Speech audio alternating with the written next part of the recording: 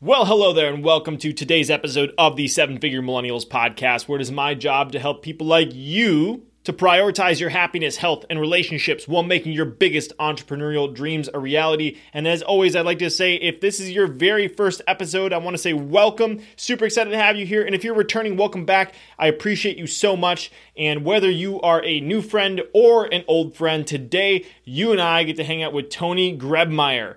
As a husband, father, friend, and serial entrepreneur, Tony's current ventures include co-founding Ship Offers with his childhood friends and creating the Be Fulfilled brand. Ship Offers recently celebrated their 20th anniversary, and the company has been listed on the Inc. 5000 list 7 times. Tony believes that the journey to finding fulfillment is often filled with stories of stuff we never thought would happen. You may even feel like giving up entirely, and that was Tony's story until his friend John showed up and saved his life. Once that happened, Tony knew he wanted to give back, and one of the companies he created from the lessons he discovered over the past 24 years as an owner/operator was the Be Fulfilled Journal. This journal has enabled over 5,000 entrepreneurs to develop a fresh vision for their life and take action right away. Tony is also the host of the popular Be Fulfilled podcast, where he's been on a quest for the past 4 seasons to redefine how we determine success. It's the perfect show for anyone on their journey to personal or professional fulfillment, looking for some additional motivation on the climb up success mountain. And there's so much to look forward to in today's episode, but as always, I want you to look out for 3 specific things. Number 1, how Tony was actually an All-American in water polo and what crazy punishment his coach made his teammates do if they messed up. Number 2, how you can get into greater alignment with your personal life and business by using his AAA framework: archaeologist, architect, and astronaut. I absolutely love that one, so keep an eye out for that. And number 3, Tony gets vulnerable, and he shares a story about how he was in the middle of writing his suicide note when he got a phone call from a friend that saved his life. So that was a super powerful story, especially if you're going through a tough time or you know somebody else that's going through a tough time. So all that to look forward to today. But before we dive in, I want to give a pre-show listener shout out, which this week goes to Jeff Simon, who left a review saying, "Imagine listening in on a conversation with people who solve problems that you're struggling with. Brandon has stellar guests, and he always draws tremendously valuable insights on the short list of my favorite podcasts." So thank you so much for the kind words, Jeff. Really appreciate that. And if you're a returning listener and you're listening to my voice right now and you haven't had a chance to leave a review yet, what are you waiting for? Come on, please. And not only does it absolutely make my day, it really does. I stop, I read every single one, I get an email that comes through and I read it. So grateful for it. So it makes my day. And then it also helps other people to discover the show because it increases the ranking and all that other good stuff. So if you could help a brother out, please leave a review. And you can do that by going to sevenfiguremillennials.com/review. That's the number 7, figure, FIGURE, MILLENNIALS.com/review. And it's going to show you exactly how to leave review, and if you choose to leave an honest review, there's a little thank you gift that I want to give you that reveals exactly how I get the incredible guests on this show and how you can get the connections you need to grow your business. So all that can be found at sevenfiguremillennials.com/review, or another way is if you go to ratethispodcast.com/7fm, that will also show you how to leave a review. So with all that said, please enjoy this incredible conversation with my friend Tony Grebmeier. If you had to pick between A, making a ton of money, B, being happy, healthy, and surrounded with people you love, or C, making a meaningful impact on the world, which would you choose? The good news is that today we don't have to choose. So the question is, how can entrepreneurs like you and me, who have a vision for our lives and aren't willing to settle for anything less, how can we become financially successful and have a big impact while prioritizing our happiness, health, and relationships? You and I are on a mission to find out, and we have an incredible journey ahead of us. My name is Brandon Fong, and welcome to the 7 Figure Millennials podcast. Mr. Tony G, welcome to the show. Super excited to have you, my friend. Hey, thank you so much for the opportunity to be with you today. For sure. We're gonna unpack a little bit about what made Tony G, and I'm sure everybody has already heard your bio before we kicked on, and I want to unpack all that incredible stuff, but I want to start with somewhere really fun. So through my research, I found out that you were an All-American in water polo as a goalie. And so I'm reading from the Sunday, November 18th, 1990 on page 26 of the Santa Cruz Journal. I found this. I don't know how I found it, but it says Saturday was Grebmeier's day. He played the game of his life. Harbor coach Jack Dufour said he blocked a 4-meter penalty shot. He was blocking everything. The shots got that got by were shots that no one could have blocked. Greg Meyer capped a great defensive performance with a little offense of his own. With 4 seconds remaining in the game, Greg Meyer swam out of the goal with a ball and fired from deep in the harbor for the end Pirates' final goal. It was the best game I've ever played. So that is so cool. You don't meet someone that is a water polo All-American every single day. So I want to start here because I know you're passionate about it, but I thought it'd be funny to start with what your coach would make you do as an embarrassing punishment if something went wrong when you were practicing for water polo. Sure. Yeah. I love to talk about it. So kind of just like on the other side of where we practice water polo was the track, and the football players would play out there and the cheerleaders would cheer out there and practice. And if you got in trouble, you were asked to get out of the pool wearing your Speedo, grab a Mikasa water polo ball, walk to the track, and then run a lap around the track in all of its glory and come back. But what the funny part was, all your teammates would walk up like in the stands where the pool was, and you could peek over the buildings and you could see it happening. And it was like kind of like the walk of shame coming back. At first you're like, look at me, I'm going out there to do this. And you come back and you're just like, oh, what? Okay, I'm going to pay attention now. I'm not going to mess around anymore. It was funny. So what got you into water polo to begin with? I know it's kind of like a niche sport to dive into. Sure. I was that troublesome kid, didn't know what I wanted to do. Tried pretty much one other sport at the time, really was soccer. And, I was lucky enough to kind of be a decent goalie at soccer. And I was getting into trouble, and my mom was good friends with the JV coach, Mark Garrett, and said, hey, bring your kid out. Like, let's just try him. And I did not really enjoy swimming. I mean, swimming was what I would do: a cannonball, flying squirrel, jump in the pool, swim around a few laps, get out. But, I didn't think about wanting to swim up and down the pool all day. So I got in, they asked me to swim a little bit. I swam. I was like, it's not really for me. And then they said, hey, do you want to try going into the cage? And I don't know if you've ever done anything before, Brad, but when you are honed in and like, think about Michael Jordan, because that's like the best way I could equate it to. It's like, I got an opportunity to jump into the cage, and they said, go ahead. And people just started shooting, and my hands just went like this. And I just started blocking like everything. And I kind of remember the look on my coach's face. He looked at the other coaches like, man, there's something here. And I didn't want to leave, man. I felt like it's where I belonged. How you mentioned in that article that I scored the end game goal. I'm actually the first goalie once the rule changed when I was 13 and a half. Down in like San Luis Obispo, we played in the Junior Olympics, and they changed the rule that a goalie was only able to go like towards halfway, and then he had to let go of the ball. The rule changed that a goalie at any time could shoot or pass the ball all the way down. And my coach looked at me, that same coach, Mark Garrett, looked at me a couple seconds left in like the quarter, and he goes, just fire it. And I just threw that ball, and I went, and I just remember being the first guy ever to do it because the rule changed the night before and we played the very first game. So that kind of became my deal, like always a lefty trying to figure out how to like get my shot in. So over my career, that was one of the fun things that I enjoyed was, that's about as much I'll talk about water polo is that I got to travel around the world and play a sport. Everybody thinks when you hear water polo, a guy will, swimming on a horse, like, cause polo wasn't something that was like a big sport where I grew up in Santa Cruz. But water polo was surfing and that kind of stuff. And I just fell in love with it. And I'm so grateful that a coach saw something in me. And that's something as one of my early memories of a mentor. Somebody saw something in me and taught me. And then when I was still struggling a little bit in high school, they asked me, what do you want to do with your life? And I said, I don't really know. And they said, would you like to play water polo? And they took me to a junior college because my grades were horrible. I mean, I had Stanford, all these big schools looking at me. But when they look at my academics and my transcripts, and then there was nothing there. But I was given an opportunity to play for a guy who played in the Olympics. And that guy coached my coach. And so I was very honored to be able to play at a heightened level and still travel and do the things that I loved. That's awesome. I can't imagine playing real water polo. And when I was in college, we played inner tube water polo. So we we had a flotation device. We were treading water. So that's crazy. But I thought that would be a fun place to start. And I want to do one more fun place that I dug up, and then we'll kind of dig into some of the other stuff. But I found out in an offhanded comment that you had mentioned in another interview that your aunt worked in Hollywood, and you were kind of around celebrities all your life. And I think that's kind of cool. And it speaks to some of the work that you were able to do in radio eventually, but also to the ability to relate to people and connect with people that you have. So I would love for you to maybe share a little bit about that experience and what that was like, because I can only imagine that was probably pretty transformative.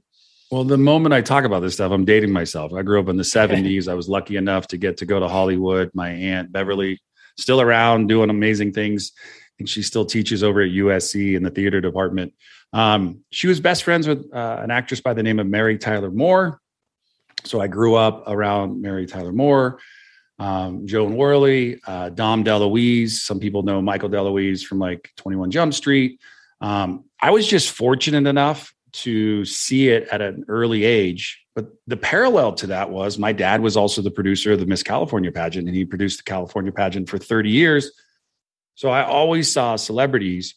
And, you know, the first thing when you see somebody is you get, oh my gosh, that's so-and-so. Oh my God. And you rattle off everything and you're like, oh my gosh, I wonder if I can get a photo. And these people were so kind. I wasn't in awe. They were just humans. And I realized that a gentleman that I got a chance to go to school with, Adam Scott, in our yearbook, coming up on 30-year high school reunion, it was like a section like who is most likely to win an Academy Award, and it was Adam Scott. And I love the fact that he's probably the closest guy that I know to just the average guy who I played water polo with him.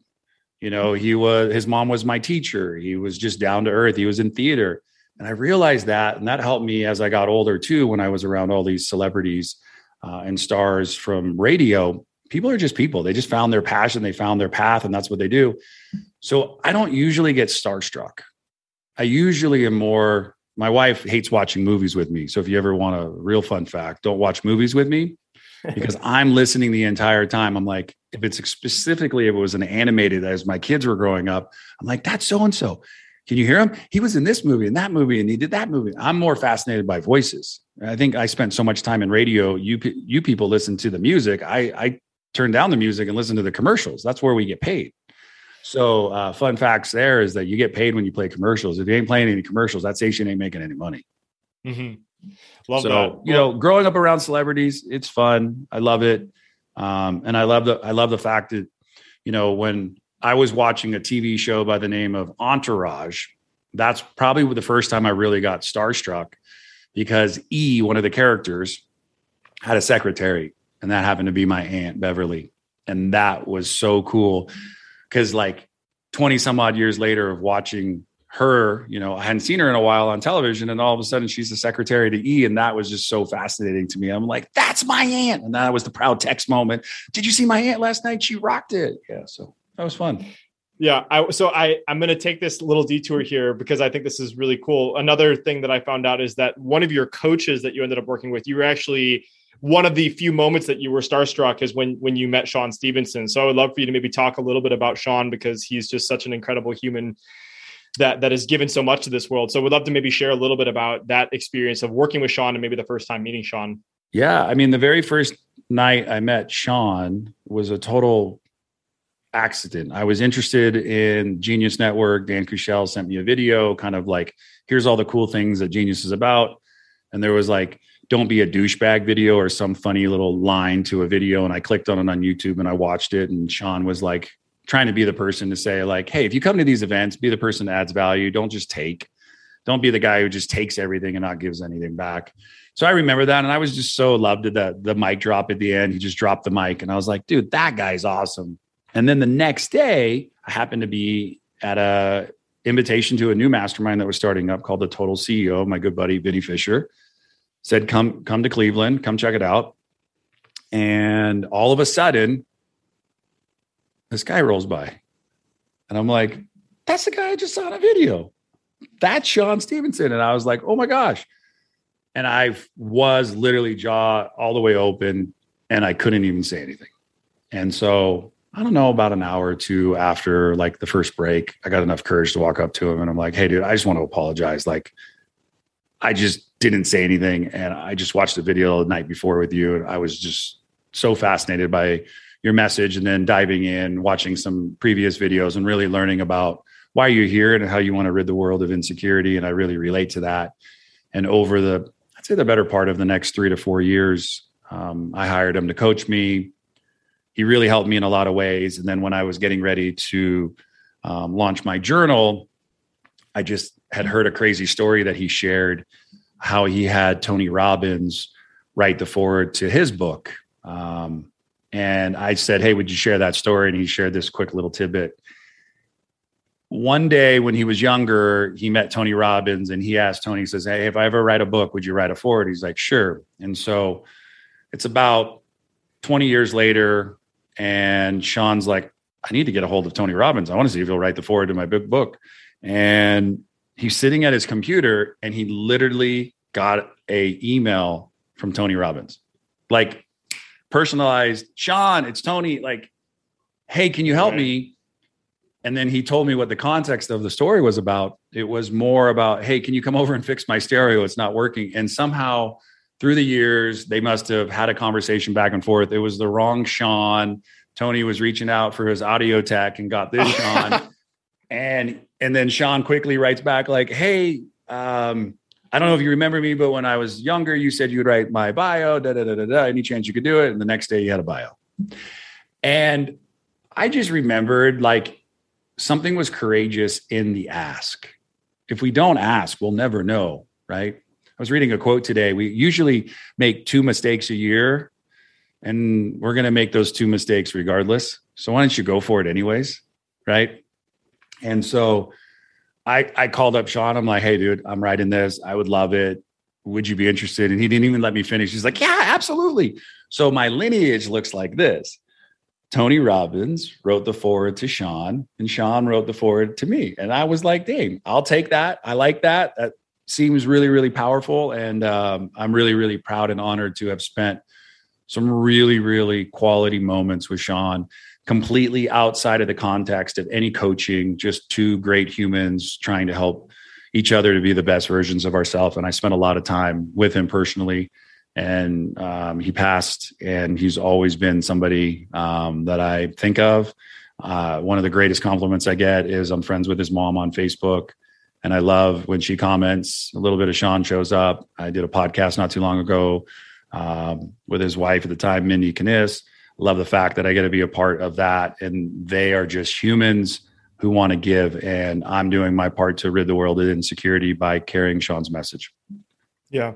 So beautiful. And for those of you who don't know Sean, I would highly encourage you look him up. His nickname is a little bit, I think one of his nicknames is the 3-foot giant. So he's broken hundreds of bones in his life. He has, he's in a wheelchair since he was pretty much born. And so he's just an incredible human being with a message. And like you said, he recently passed, but I just thought that was beautiful that you had the opportunity to spend a lot of time with him. So cool. And this is going to go a little bit back to where we were before we took that little bit of a detour, but there's kind of 2 more main things I want to discuss a little bit about how you grew up, Tony, before we dive into ship offers and some of the stuff that you do with, the personal side of fulfillment and the professional side of fulfillment. But you alluded to your dad being producing the Miss California pageant. And I know you also had a really unique experience growing up because you had 2 completely different perspectives on money growing up. You had your dad that was doing the Miss California pageant and doing other stuff, and then you had your perspective from your mom.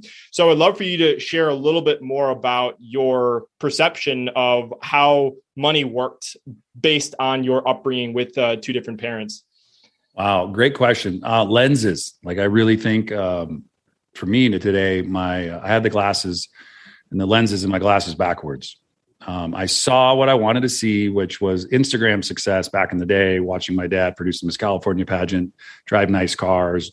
I mean, he was the first guy I ever knew who had a rolling studio, like in like an Airstream. He had like a full working studio, could plug in television, telephones, like everything. You just plug it in. And I'm like, dang, this is awesome. And so I just saw success through that lens. And I'm like, I want it. If he wanted it, he bought it.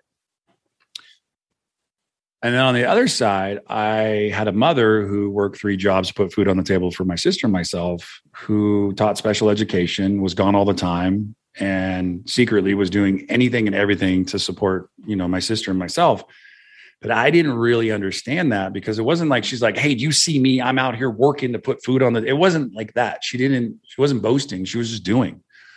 But I saw my dad, and I saw the success that my dad had, and I modeled it. And part of my lesson that I've learned in life is be careful who you model after. I love my dad to pieces. My dad's been gone almost 8 years, but be careful who you model, because you can end up modeling the person for all the wrong reasons instead of all the right reasons. And so I watched my dad make millions, lose millions, make millions, lose millions. My story was very successful, young, started a company, made millions, lost millions. Millions in debt. It's kind of interesting how, like, if success leaves clues. I love that quote. And I saw it. I wanted it so bad that I became what I saw. And next thing I know, my life was completely miserable. And on the other side, my mom was just doing anything she could to help us. And I remember one day, 12/14 of 08, my life, fast forward, I'm in my 20s, I'm married, I got, I'm in my 30s. I had 2 kids, and my mom called me up on the phone, and she just said, hey, look, I got a divorce from your dad early on. I saw everything that he went through. I see what you're kind of going through, some struggles, ups and downs. I really think maybe you need some help with, you've got some addiction issues. And I'm like, no, I don't. And like 44 minutes of me telling my mom I don't have something. Moms are pretty resilient. And at the 45-minute mark, I think either A, to get just off the phone, shut her up or whatnot. I just said, you're right. I do need help. And I went and got help. And I've been clean and sober ever since on 12/15 of 08. So moms know best. And moms, my mom had a plan, and the plan probably didn't work out the way she wanted it, but I know that she wouldn't change it. I talk to my mom every day. My mom is, so proud of myself and my sister, something that I struggled with as a kid, because I always tell people, don't take it out of context, but I didn't feel love growing up. I felt passed around like a baton and someone running a relay race. But when I look back and I start making conversations, I was really, really loved. I was really, really well taken care of. Everybody was trying their best, but I was just a spasmodic, kid all over the place. Maybe that's why I had, 14 jobs by the time I was 18 years old. I was trying to figure out all the things I didn't want to do on my path to figuring out what I really wanted to do. And so, my mom was my best friend. She's one of my mentors that I call on a daily basis. And she's, 7 hours ahead in the UK. And I talked to her today. It's just somebody that I kind of realized that she has so much wisdom from her upbringing of being an only child and the things that she had to go through to struggle, but then also working multiple jobs, figuring it didn't matter if it was, I don't really want to call it multi-level marketing, but she sold like Arbonne or sold skincare, worked at a place in the mall, would do whatever to hustle to help my sister and I to have food. And, my mom made a teacher salary, which at the day and still to this day, teachers aren't paid what they're worth. I really respect the fact that she put everything she into helping my sister and I become the versions of ourselves today. And the interesting part, when my dad passed, he didn't have any money. We awarded him to the state. He died of Alzheimer's and dementia. So that's a big cause for my sister and I to fight for. We're aware of it. We're constantly trying to do things to get the word out and spread that message. And, he did everything he could. But the one thing that I'll make a point of is my dad loved me the best he could. And my mom's loved me the best she could. And I think that's something that I didn't really understand growing up, because all I saw were glitz, right? All the glamour, all the life, they look great. And then I saw somebody not at home. And so I had a skewed version of what love was and what I wanted. And when I got into trouble and messed up my life, I realized that my lenses and my glasses were backwards. My priorities were out of sorts, and I needed to get some stuff done. And change became the focus of my life. And that's what I really try to help people with today is, I got 2 options today, man. I do nothing or do something. So why don't you do something that you love, right? Because you can get up and do absolutely nothing and smoke pot all day and sit on a couch, and that's your life. Awesome. But it's kind of like talking to you and anybody I know listening to your show. They're they're doers. They're doing something. They're going to do something magical. They're going to try today. My neighbor, Todd, always told me, he goes, everybody's a teacher, Tony, teaching us something to do, something not to do. So everybody's a teacher. So be careful who you're learning from. I think that's the moral of that story. Yeah. It's beautiful. And there's a few things that I just want to highlight there. And there's a reason why I wanted to dig into this, because I think it's so, so important. This is such a common theme on the show, is that the most successful entrepreneurs I've talked to have really done the deep work of studying their past, their childhood, and the unconscious narratives that really start manifesting in your life. So if you're listening to this right now and you haven't really, it's just kind of like, oh, that was just a thing that happened in the past, I would really encourage you to just zoom in, because I think that's where the gold is in so much of our daily lives, is that it's these unconscious narratives that were programmed. And so thank you, Tony. I call it AAA. Before you do anything, you want to become an archaeologist and look in your past. Your past holds everything that you need to know to kind of what the future is going to look like, right? Because you can have the same past in your future show up again. Mm-hmm. So you want to become an archaeologist. Then you want to become the architect of your life. And next, you need, as the kind of the architect, you want to become an astronaut and blast off out into the universe. It's wide open. It's free. It needs ready to be explored. So AAA is basically what it is: the archaeologist, the architect, and the astronaut. It's beautiful. Thank you for sharing that. And again, thank you for being willing to be vulnerable too, because I think that's something that's such a powerful strength for people. So we've talked a little bit about the history of your mom and your dad, and I want to maybe bridge the gap between you starting this company, Ship Offers, that you've worked on. But if anybody's listening to this, you have a beautiful radio voice, and that's because you were in radio. We alluded to radio. So would love to maybe talk about how you made the jump from being on the radio to making a business call that turned into Ship Offers in the direction you had, and maybe start by giving us your Yoda impression. Strong with the force you are, yes. Great stuff. You know what? If I don't back up and tell a little bit of the story, I think anybody listening today will miss, I think, the most important thing. Please do. I was about 11 years old and I got the gift to go to Robert Louis Stevenson for summer camp. My dad sent me. I got a chance to go to summer camp. It was like 8 weeks. It was in Pebble Beach, 17-mile drive. And I was taking different, classes and things that you could do. And I was in the theater program, and I was like the first Indian in the 10 Little Indians to die. I do remember that clearly because I have a very short attention span. And so I was down on the ground looking up at like a window way in the very back of the theater. And I saw all these people kind of laughing and dancing. And I said to the person helping, I go, "What is that?" And they said, "That's the radio station." And I'm like, oh man. And that was it. I finished 10 Little Indians, finished the play the next week. And then I went and became a DJ at 11. I got my FCC license at 13, but 11, 12, broadcasted every summer. I was super excited. And by the time I was 13, got my FCC license, I was listening to Top 40, 102.5, KDON, Salinas, Santa Cruz, and the Monterey Bay. And I was calling in all the time. I was calling in the radio station on the top 888. I'm like, "Could I be your guest DJ?" And they're like, "Sure." And then one day it clicked.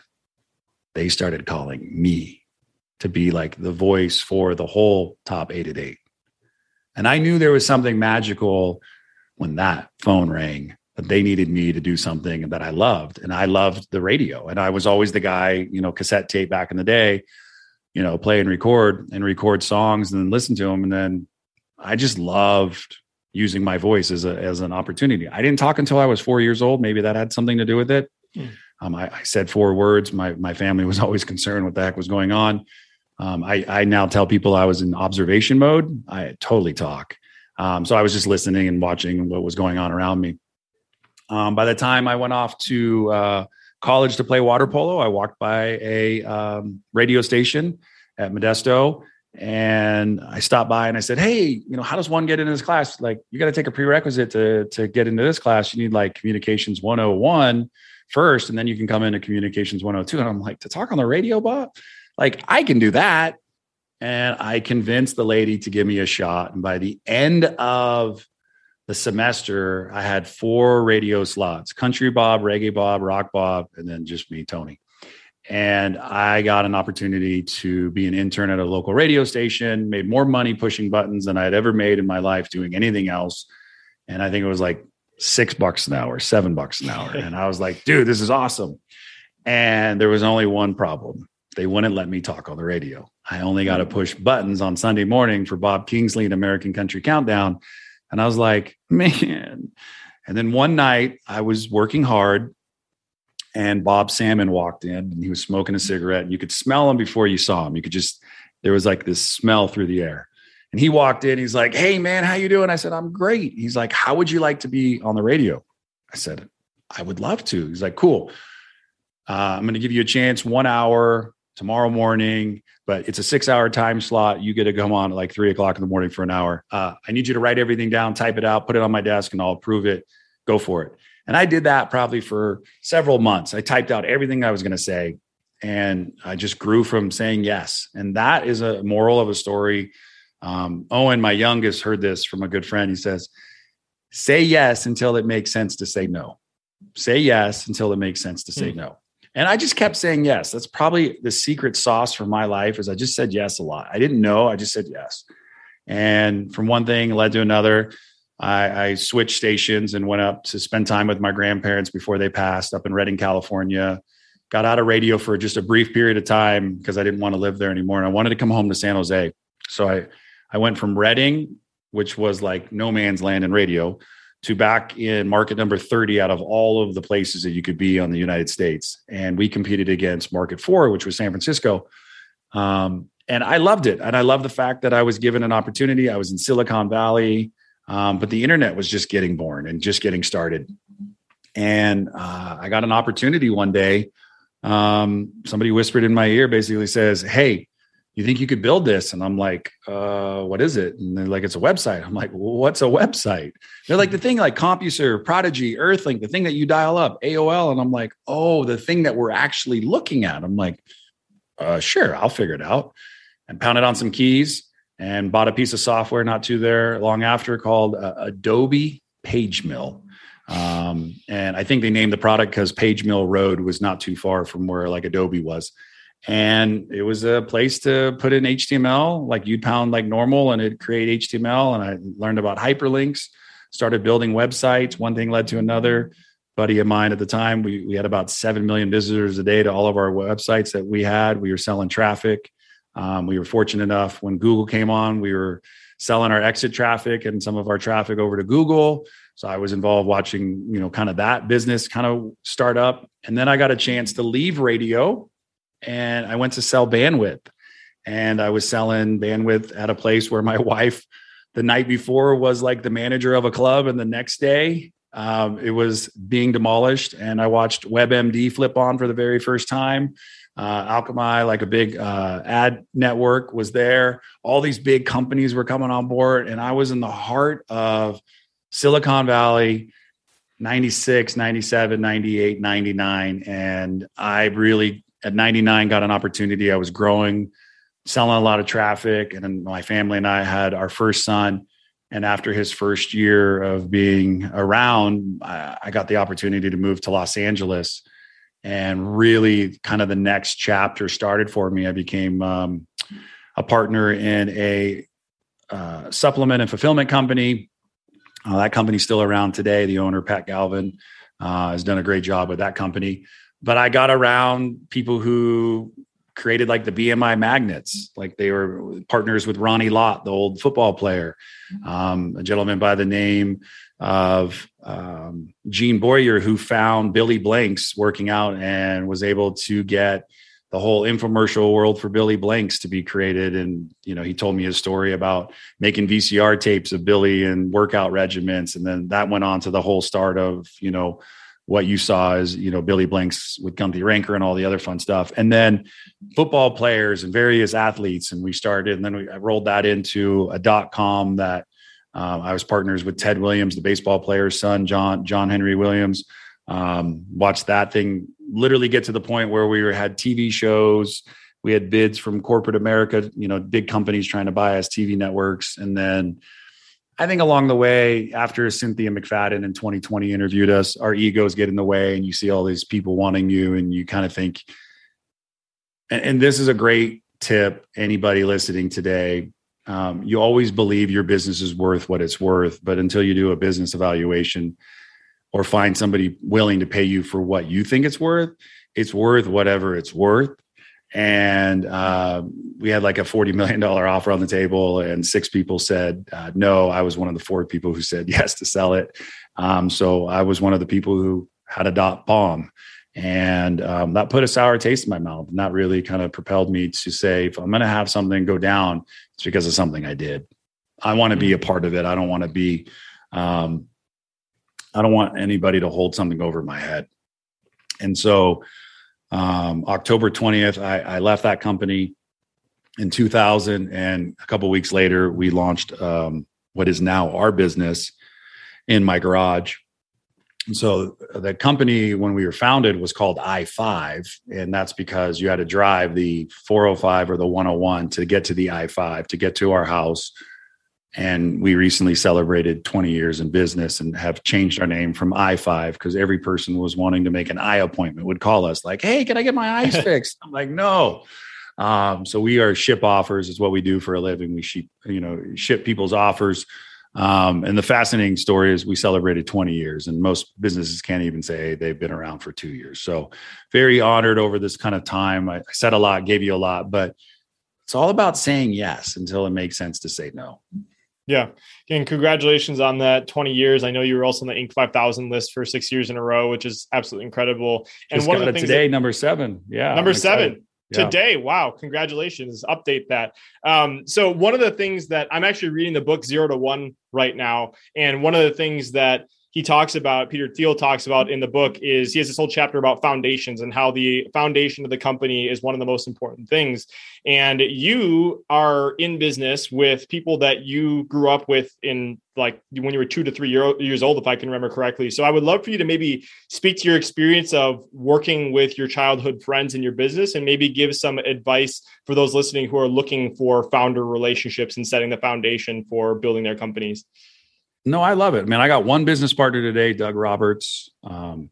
Funny, interesting story. I was born into a Jewish household. And so by the time I was, old enough to know better, I was going to temple. Going to get there in a minute, but I can tell you the story because it really gives you some context.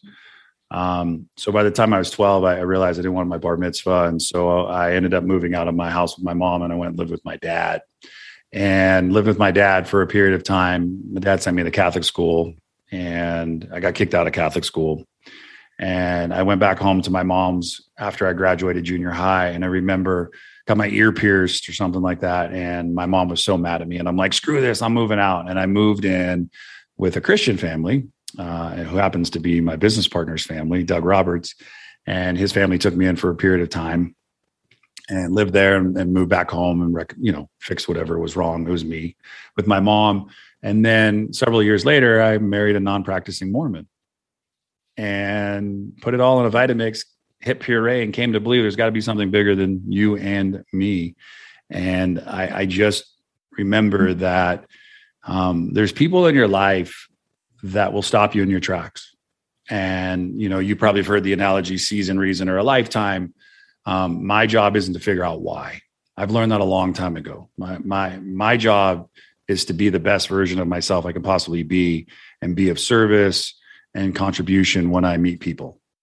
And Doug and myself, we're good friends. He played football. He was one of those guys when I got in trouble and I'm running around the track, he would be like, oh, so hey, Grub, I saw you running the track today. Like, what'd you do? And I'm like, oh, I screwed up in water polo. Like he was playing football. So like there was more embarrassment than just the people. It was people you knew and they would make fun of you. So I got a chance to grow up with him. And then we went off to college, did our thing, and, kind of met up after college and got a chance to start this company. There's to be another partner, another business partner. And we've kind of created the company, which it is today, just Doug and myself. And I will tell people, and I've heard this a lot, don't go in business with people like don't go in business with your friends. And I'm going to tell you, if you study the statistics, you could probably find something to do or not to do about anything in business. I say, man, like do what you believe is right, do what you want, and find somebody who's a really hard worker. I think that's what you want more than anything in life. If you're going to marry somebody who makes you better. not makes you worse. Somebody who contributes, somebody who shows up, somebody like when you're not feeling 100% will help you to get back on track. Not like as a cheerleader, but somebody who will just like talk through stuff. And Doug's been that person for me, and somebody who has really communicated effectively and allows me to be me. He's got a very strategic role as a CFO, gives me the opportunity to be the CEO, the visionary. I bring my ideas. He tells me, hey, it sounds good financially. It's not something we can do right now.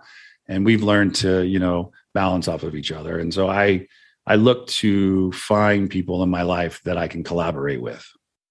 Yeah. And I hadn't heard that analogy until you shared it on the mastermind that we were a part of, that God puts people in your life for a season, a reason, or a lifetime. So if you mentioned that and somebody wasn't familiar with that I thought was really profound. And I know I took a note of that when I wrote that down. So I would love to maybe shift into, now that we have kind of an understanding of where you came from and a little bit about ship offers.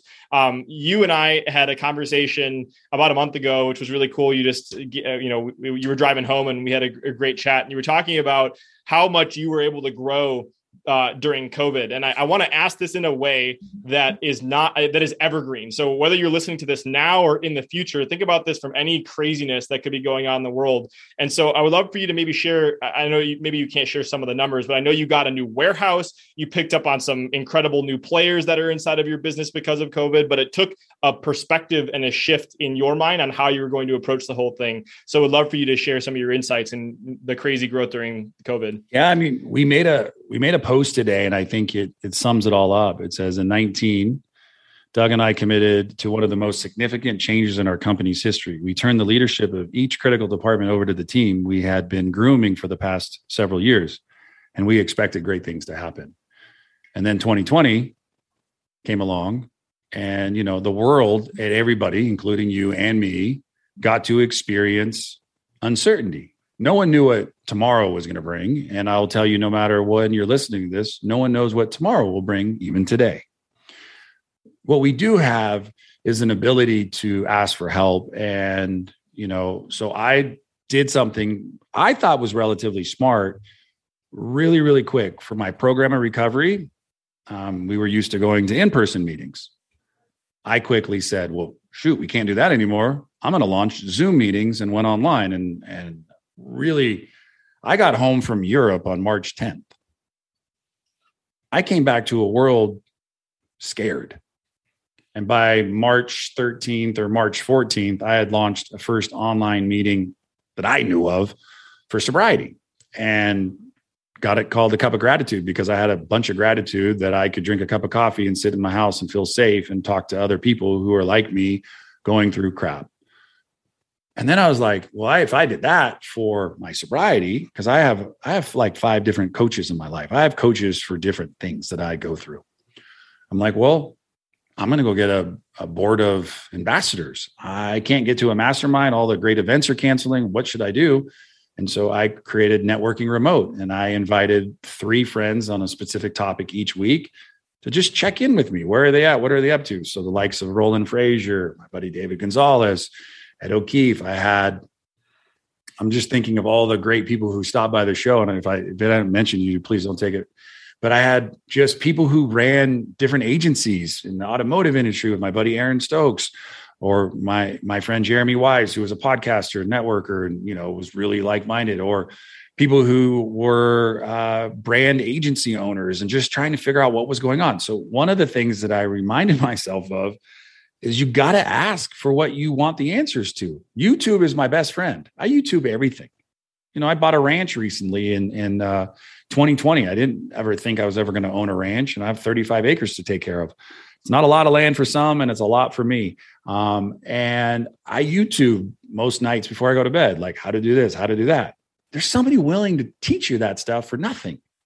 Masterclass.com is a great option if you want to have a very select, chosen leaders of people teaching you. But man, your neighbors next door are stupid smart, but you're most likely not asking them for anything other than, oh, that guy runs a company, or that guy is an employee.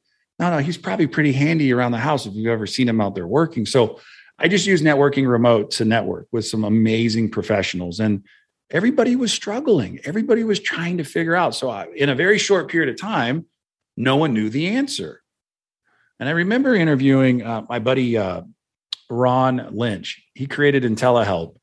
And that was a service to serve as a platform for people all around, first, the United States, if they were in a local community and they ran out of diapers and, if they needed food or help, all these people, instead of just throwing money at an organization and then having no boots on the ground in these little locations, trying to figure out how to really help, he created through this platform and the need and wants of everybody wanting to help, where these people had like boots on the ground because they were people living in that town that could go get supplies and bring them and drop them off. And they didn't need any pats on the back. It was just, how do I help grow?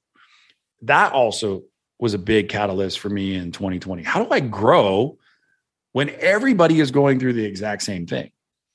That has been the key, because today is the only day that matters in your life. It's the only day that matters. Everybody's like, well, no, next week I'm going to be this or I'm going to do. I'm like, no, today's the only day that matters. You're not guaranteed tomorrow. And yesterday's way, way, way, way too long ago to change. So what are you going to do today? Your attitude. I got to sharpen it. So I read the books, worked out, became more. And that is the key. I think I teach anybody is like, are you willing to become more today to get to where you've never gone before? You're going to have to do something. Otherwise you're stagnant. And how we talked in the very beginning, do nothing or do something. And I want to do something with my life. I think I'm just getting started. I've heard it many times. Jim Rohn talks about it. Like the first 50 years of your life, you earn a living. The next 50 years of your life, you give it away. And there's something magical about that. So I just decided to start a little bit earlier than that. And I want to use the resources that are at my fingertips. I'm talented on building a website. I know SEO. I know marketing. I can use my voice. I can use skills around me. But I can pick up the phone today and network pretty much all the way to the top of any tree in about 2 phone calls. I know somebody today because of somebody who can get me the next person that I want to talk to. I didn't know that skill 15, 20 years ago because I didn't have the internet. I just knocked on your door and asked you. So like, it's amazing what we have right now in front of us. That's like nothing else. And along the way, my business partner one day called me and he goes, "You want to buy a building?" And I'm like, yeah, sounds good. I don't own a building. I think that would be fun. And so we started looking at buildings. And so we bought a brand new building in 2020, recently moved into it after doing an extensive remodel, just leased another 50,000 square feet of, additional warehouse space, looking at, East Coast, West Coast operations, grew our staff by almost double. So about 80 employees running around. 150% growth in revenue since, the beginning of 2020. All of these kind of like changed our logo, changed a lot of philosophies that we kind of instill, reinvented kind of our core values back into our DNA and daily. Still have a family first mentality. So if somebody's not doing well, family first, go take care of your family. But the biggest thing that we did was give people empowerment. Empower the people to do what is needing to be done. Because otherwise, if you're waiting on me, one of the guys I worked with early on, Scott Mustin, would say, if you're waiting on me, you're late. Right? You're waiting on me, you're late. And really is you want to empower your team. Nobody works for me. Everybody works with me. I've learned that. Don't act like a boss. I think that's like the worst thing in the world. Act like somebody who's got something important to do and get enough people crazy enough to believe in your mission and go out and help achieve it. You won't find a sign like a boss in my office. If somebody calls me a boss here, if you're a client, somebody just walking by for the day and you stop and say, "Hey, what's up, boss?" I will literally stop you and say, "Please don't direct me like that." I want you to direct and call me my name. My name's Tony. And I want you to look at me like a human being. And I'm somebody trying to figure out life today, just like you are. I'm just crazy and more adventurous than some. So every day I come to the workplace, I'm figuring out how we're going to get through what's coming our way. So second piece of advice, make sure when you get on the road in the morning, no matter if it's a sunny day outside, that you put windshield wiper fluid in your car and you get a new pair of windshield wipers every once in a while. So when that storm hits, you won't be stranded in the ditch. You'll actually be able to clear your vision and keep driving straight. So I think this is actually a perfect opportunity to transition into some of the personal fulfillment stuff that you've developed as the other side of, because you have the professional fulfillment with the delivering products, and you have the personal fulfillment, you have the Be Fulfilled journal. And so I thought maybe a good way to jump into this, and I know it's a little bit of a dark story, but would love to talk about what happened on October 9th, 2008. Sure. My wife and I basically was just a jackass, but my wife and I had already been separated at the time and recently come home from a trip and was given an opportunity to go hanging with my kids, go get pumpkins or whatnot with my wife at the time. And so I said, sure, I'll go do it. And I was completely blank stared the entire time. I was on drugs. I was totally checked out. And at the very end, when we pulled back up to the apartment where I was living, she said, can I talk to you? And I said, sure. And she got out of the car. We walked over to like the code box and she says, hey, I just got to tell you, I don't love you anymore. And I'm like, okay, cool. And, acting the macho man that I was, so no big deal. Have a great day. Plugged in my code, went through my gate, went up to my room, and I just sat on the couch and I'm like, fuck this. This is bullshit. I ain't doing this shit anymore. I'm done. And I don't know if it was just me, but I went to the extreme. I have no dimmer switch. I'm all in or I'm all out. And so I was like, I had never been told that before. I had some issues with love, but I had never been told to my face, I don't love you anymore. That was like a dagger to the heart. I don't blame my wife. She just was trying to move on with her life. So I sat there and contemplated for a few minutes, and then I went into my medicine cabinet and I grabbed all the drugs I had, basically everything I could possibly find. Brought all these prescriptions out, grabbed my phone, started writing my suicide note. I was like, I'm going to text it out to the world because it's a lot easier. And I got a phone call from a buddy of mine, John Monazzeri, just had a birthday yesterday, chatted with him, who said, I'm coming to see you. And I said, oh, great. Kind of like the same response I gave my wife. I'm like, oh yeah, cool. And John, proceeded to come over a few minutes later. I put all my stuff away and he knocked on the door and he says, Tony, your life has meaning and purpose, and how you're living right now doesn't. And I'm like, okay. All I was thinking is, how much do I have to listen to this guy until I can get him out of the house so I can go kill myself? That's all I was thinking. And he proceeded to share with me for about 45 minutes or so. Eventually left, gave me a hug. And a few minutes later after that, I got another phone call from a pastor buddy of mine, Brandon Beard. I talked to him, by the way, yesterday too. People are really important. So are dates. So remember that. Talked to him and we shared, and he goes, Tony, I see big things for you. Maybe right now, not so much because all the crap that you're dealing with, but I really have been praying for you and your family. I really see some magical things happening. I see you speaking on stages, sharing your message with the world, empowering change. I said, all right, great. Lip service, whatever it was, just to get them, to leave. And I remember those were like the darkest days of my life because I wanted to take my life. There's a suicide prevention hotline today. I encourage people to pick it up and call it. Ask for help. Tell people what you're dealing with. Don't struggle alone. God didn't create us for isolation. He created us to be in community and service with others. And I really found that in my darkness, I found a message, and I wanted to help my message. If I could impact one person, Sean and I got into all these kinds of conversations. He was always like, your message is so powerful. You can change the lives of millions. I'm like, I just want to change the lives of one person today. Mother Teresa, Martin Luther King, Gandhi, they just went out and impacted one person at a time, and their message snowballed. And that was my belief, still is to this day. It just takes one person. If this episode is the worst episode you ever release for your podcast, but one person makes a change in their life, it's the most powerful episode ever because that one person changed their life. That's all that my mission is. Contribution and connection. That's all that I got out of bed for today. Everything else is a gift. It's like an endless buffet of awesomeness. Like all life to me today is, I walked into the rooms of Alcoholics Anonymous about 45 days after that first knock. I still struggled a little bit. I gave up drugs on October 23rd of 08, but I couldn't give up alcohol until 12/14 of 08 and haven't had a drink since 12/15 of 08. Why do you need to remember dates? You don't. But if you do, you'll remember the significance behind them, and you have a higher probability of not missing out on those important things to celebrate. I teach people all the time, celebrate good, bad, and ugly. Celebrate the small wins, the big wins. They're all wins. They're like pebbles on the ground. A couple pebbles don't mean much, but if you put a million pebbles in a bucket on a tractor and I dropped them off, there would be a huge pile of pebbles right in front of you. And you'd be like, wow, that's a lot of pebbles. So don't minimize where you're at, what you're up to, how big or small a win or a detail is. And doing life's work helped repair my marriage. My wife and I just celebrated 23 years of marriage. I'm beyond on awe of my wife on a daily basis. She loves me when I don't feel like I'm worthy.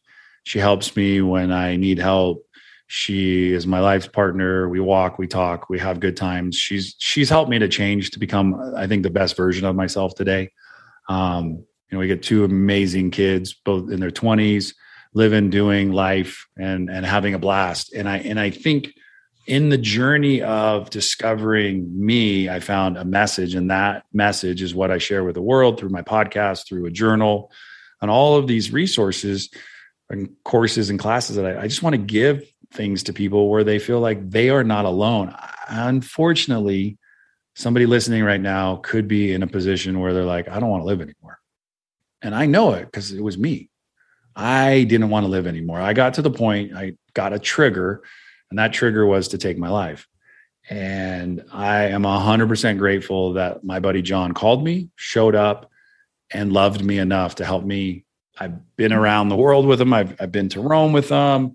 Talk to him all the time. He was recently out at my place, and it's like a blessing, man. People, our highest form of currency is relationships. You can have, and your currency could be worth a lot or a little, depending on how well you show up in that relationship. And so I spent a lot of my time improving the value of the currency by building really authentic and real relationships. And so I value people like John, my buddy Brandon, like you. They don't want the surface. They want the depth. Your questions are not surface. They're not like, hey, what color is it? Like, what does it look like? You want to know, like, what made it? Why did you get down that path? Like, there's something magical there because you're like what I call the archaeologist. You're digging up, and then you're being the architect and showing people what they do want to build and what they don't want to build by giving them examples. And then you get to become the astronaut and blast off into the world and create anything that you want. Like I didn't think Richard Branson or Elon Musk or Bezos, they knew what a rocket ship was. They saw it when they were a kid, right? They didn't know how to build it. So they asked a bunch of people who were smarter than them, could we build it? Can we do this? Could we go here? Everybody's like, sure. You can build a rocket ship if you get enough people on board with your mission.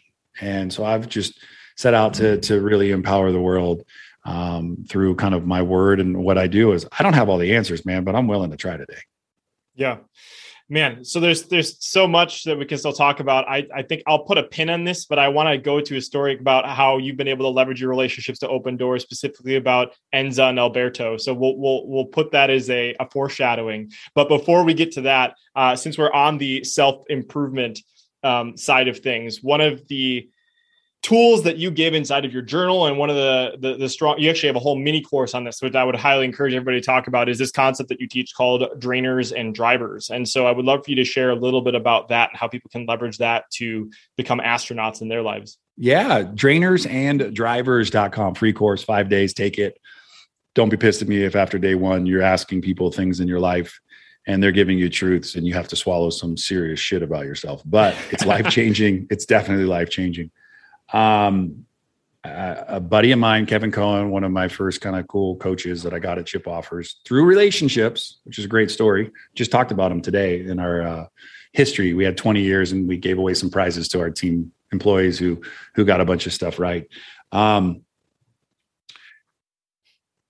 power of like a relationship, for example, can not just unlock the door in front of you, but it can unlock the vault that you can't even see it even exists. You can it can do things for you.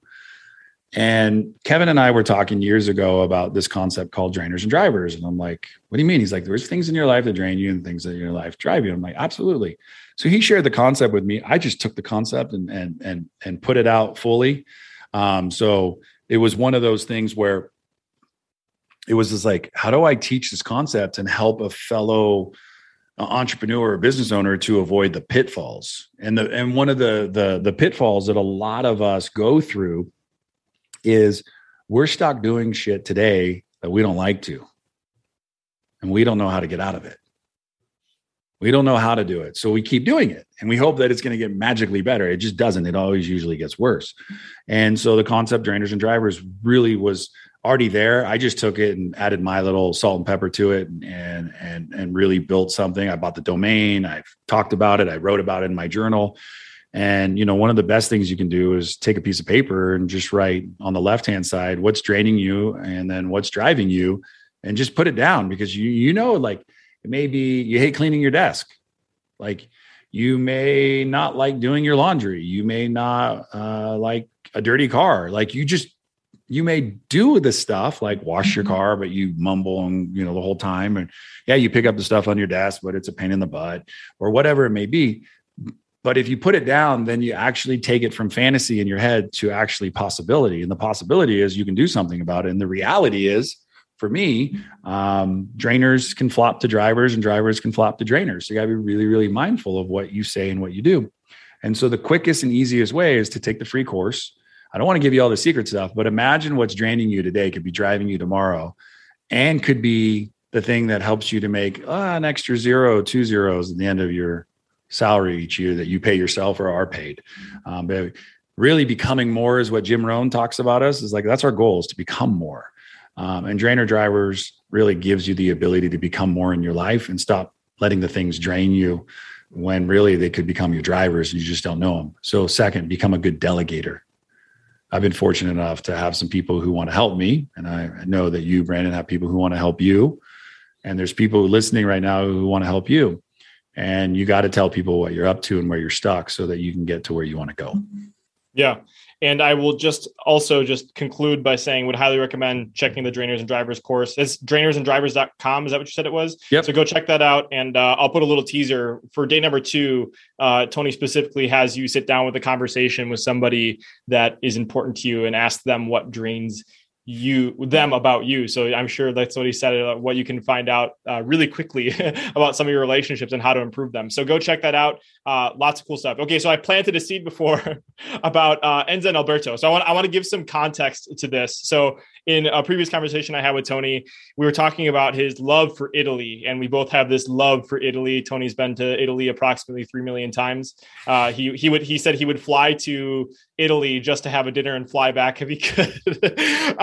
But one of the things that he had mentioned in passing was that he was looking to buy property in Italy, which is a goal of mine in the future as well. And I know, as somebody that has done a decent amount of traveling, that, sometimes there's lots of red tape about purchasing real estate in foreign countries and that kind of stuff.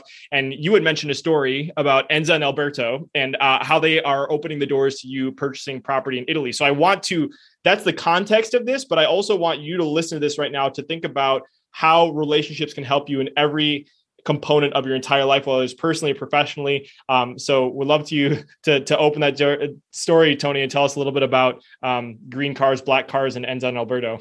Yeah, absolutely. The funny part about relationships, man, Nick Cavuto always talks about it, relationships are rocket ships. And we talk often about currency and relationships, but you're really one relationship away from a whole new network. And I don't want to just talk business, because when I train people, when I sit down and work with people and I coach, doesn't matter if I'm coaching at the highest level elite athlete or just somebody who just wants some help, I don't talk about money.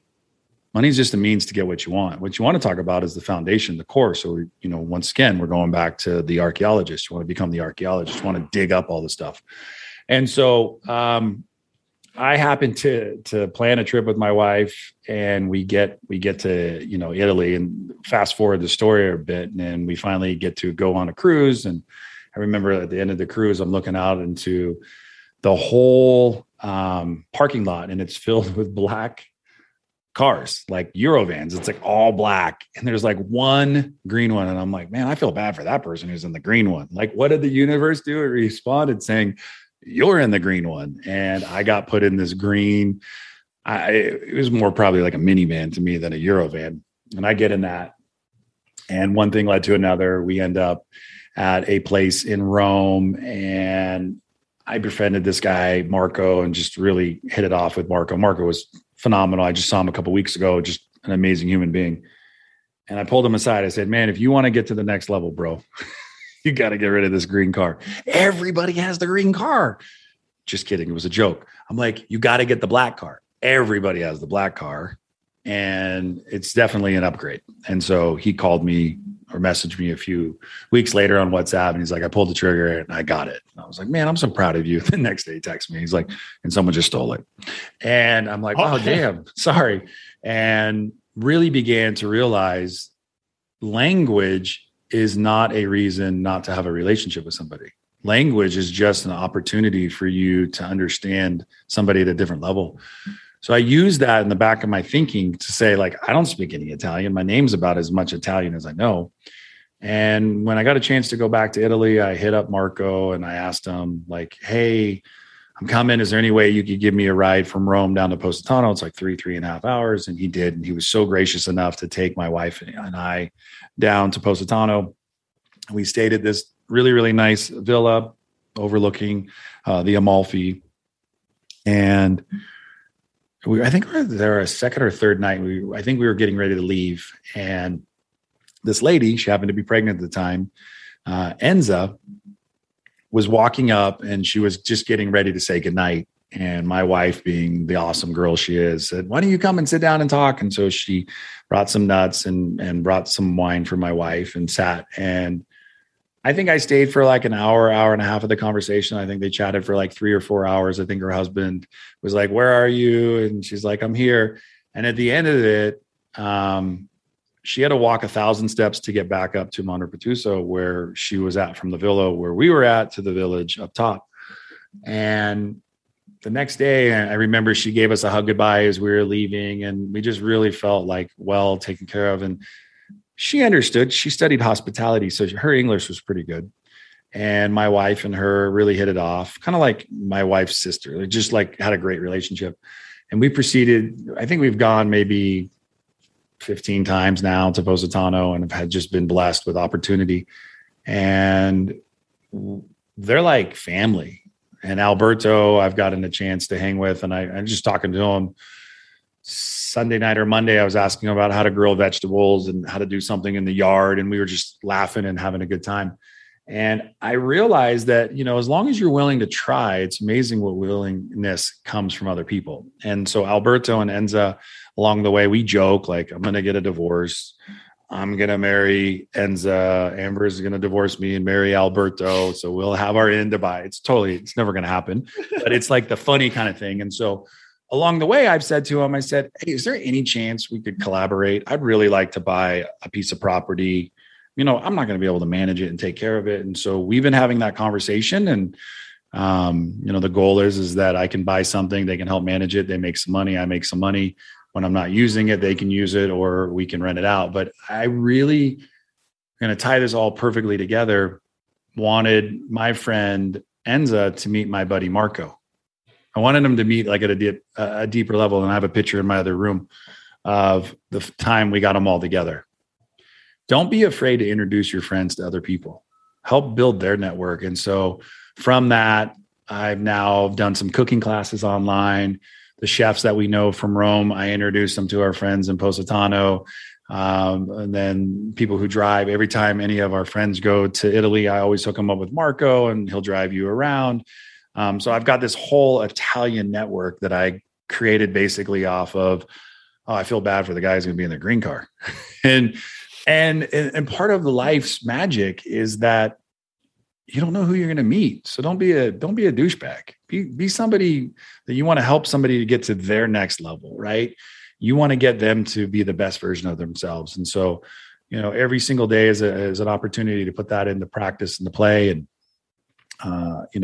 Enza and Alberto, we may be in different lines of life, right? Meaning Italian and American, but like when we're together, it's family. And we recently went to Italy and surprised Enza, knocked on Alberto's door. He knew we were coming, got it all teed up and set up. And then Enza came into where we were staying and thought she was going to meet like her brother-in-law's friend who wasn't there when he was supposed to be. And so Enza finally comes and she was a little bit annoyed that she had to come and meet some people she didn't really need to meet. And she opened the door and she just like had this like look on her face, like, huh? what? And she was so faded and confused because we were supposed to be there last year during COVID and everything like that. And I just remember my wife, I have this really, really vivid memory of my wife and her just hugging and language being not an issue and love just being the greatest thing. And these two people are just so happy to see each other. And we spent, 7 magical days in Positano and just had so much fun. And I'll be back in a couple months. And one of the greatest things is when you find some place that you want to go, as you've lived in Italy, you think about it, dream about it, and want to do more of it. And that's what I've kind of learned about business and life. Like, you want to do more of it with the people that you love. So build great, authentic, real relationships with the people in your life. And don't put any expectations on the outcome. Because I think once you start doing that, I think you start really then not having fun anymore. I think you start expecting it. And I will tell you, the greatest gifts that I've ever received are the ones I don't know are coming. Yeah. This is a new lens that I'm putting on. Not that I didn't have it before, but I think it's strengthened recently after studying people like yourself, Tony, and our mutual friend Jules. But it's like every single human that shows up in your life is there for some reason. Like, you just have to really look for it. And I just thought that was a beautiful story of you just kind of, there are so many people that have successful businesses like you, and like they'll like, they have their big egos and they look down on people that aren't at the levels that they're at or whatever it is. But it's just like, it's so perfect to realize that everyone is beautiful. Everybody has their own reason for being here. And whether it's the person that you're checking out at the grocery store or another business colleague, like, there's lots of value in all those relationships, and you got to treat them all with love and beauty, and cool stuff is going to come from it. So compassion, not comparison. That's the name of the game. That's what you want to do. Have a lot of compassion for people doing cool stuff. Don't try to compare yourself to others, because that'll leave you in a rut.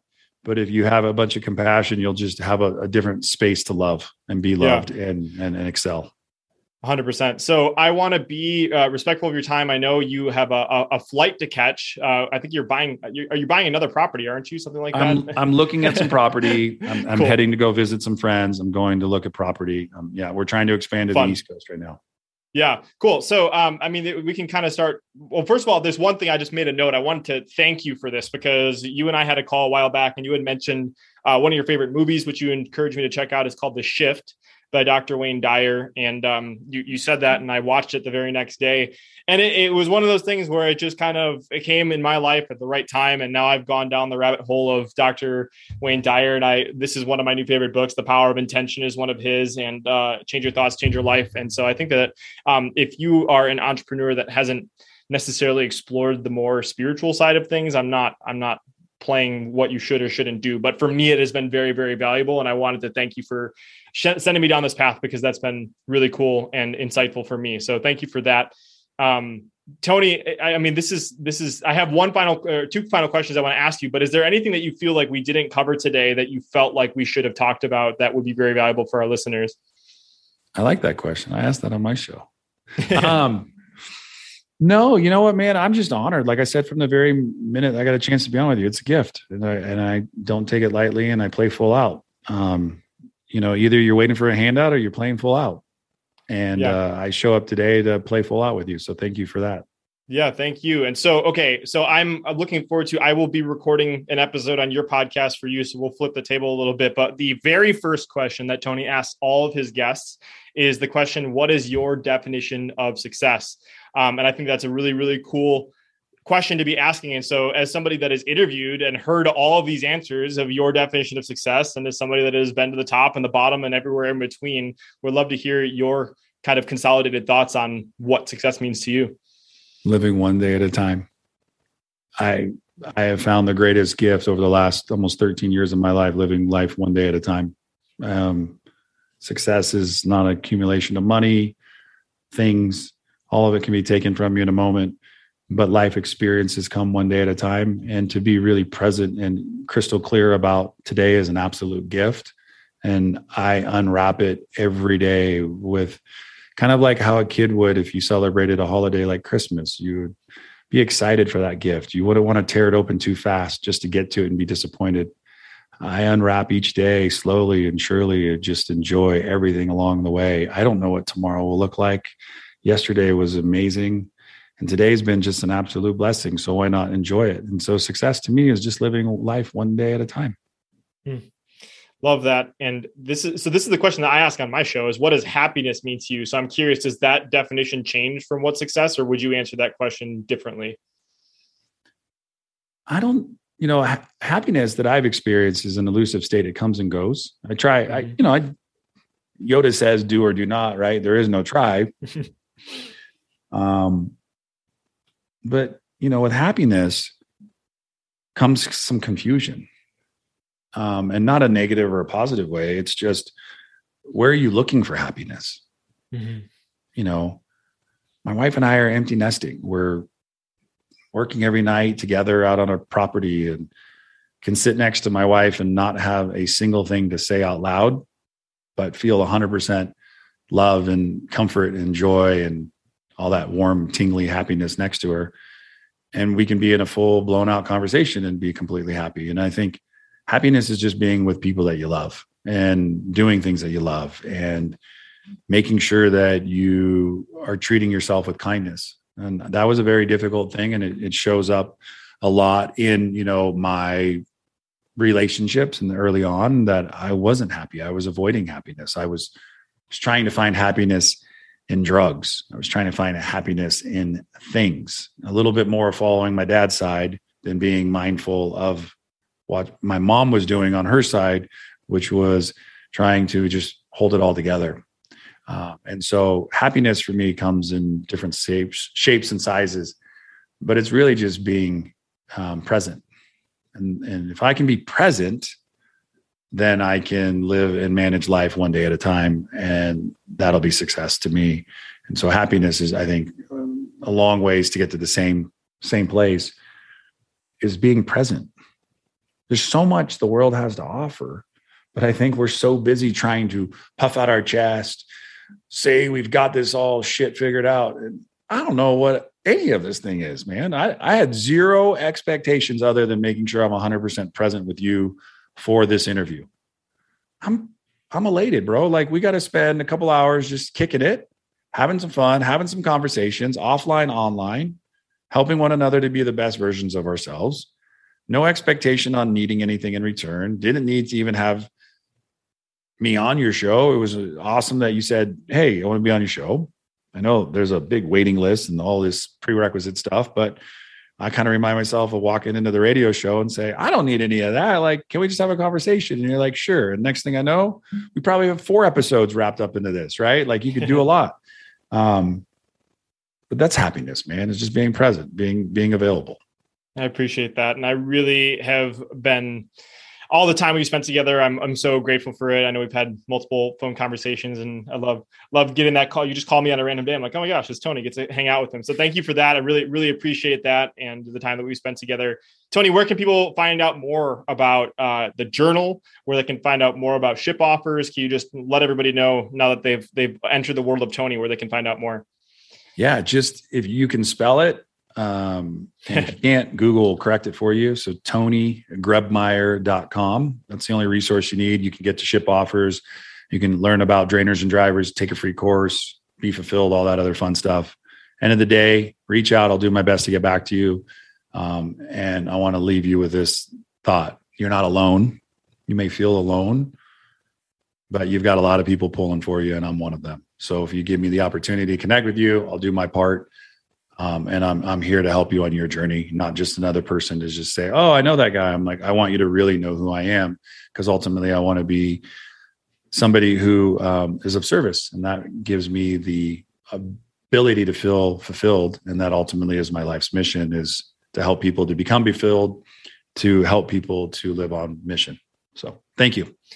Yeah, people can feel the love. I feel the love. And that is Tony, Grebmeier, unless you want to just let Google correct it for you. That's cool too. But really quick, I want to have a conversation with you listening right now, just you and I know I say this at the end of every episode, but I just want to say, if you are brand new, I want to say to you, you could be listening to any other podcast right now. You could be anywhere else, but you chose to show up with me and Tony and be present and hang out with us. So I am so grateful for you for listening to the show. And if you're returning the same exact thing, you're absolutely what makes this possible. I truly appreciate you and thank you. And whether you're new or returning, I have one favor to ask of you. And that is, if you have listened to Tony's stories, his ups and downs, and maybe you resonated, or you know a friend that's going through some tough times. I know suicide and suicidal thoughts is never a fun thing to talk about, but as somebody that has gone through it, Tony shared kind of what it was like to be there. So if you have a friend that may be going through some tough times, and this can definitely,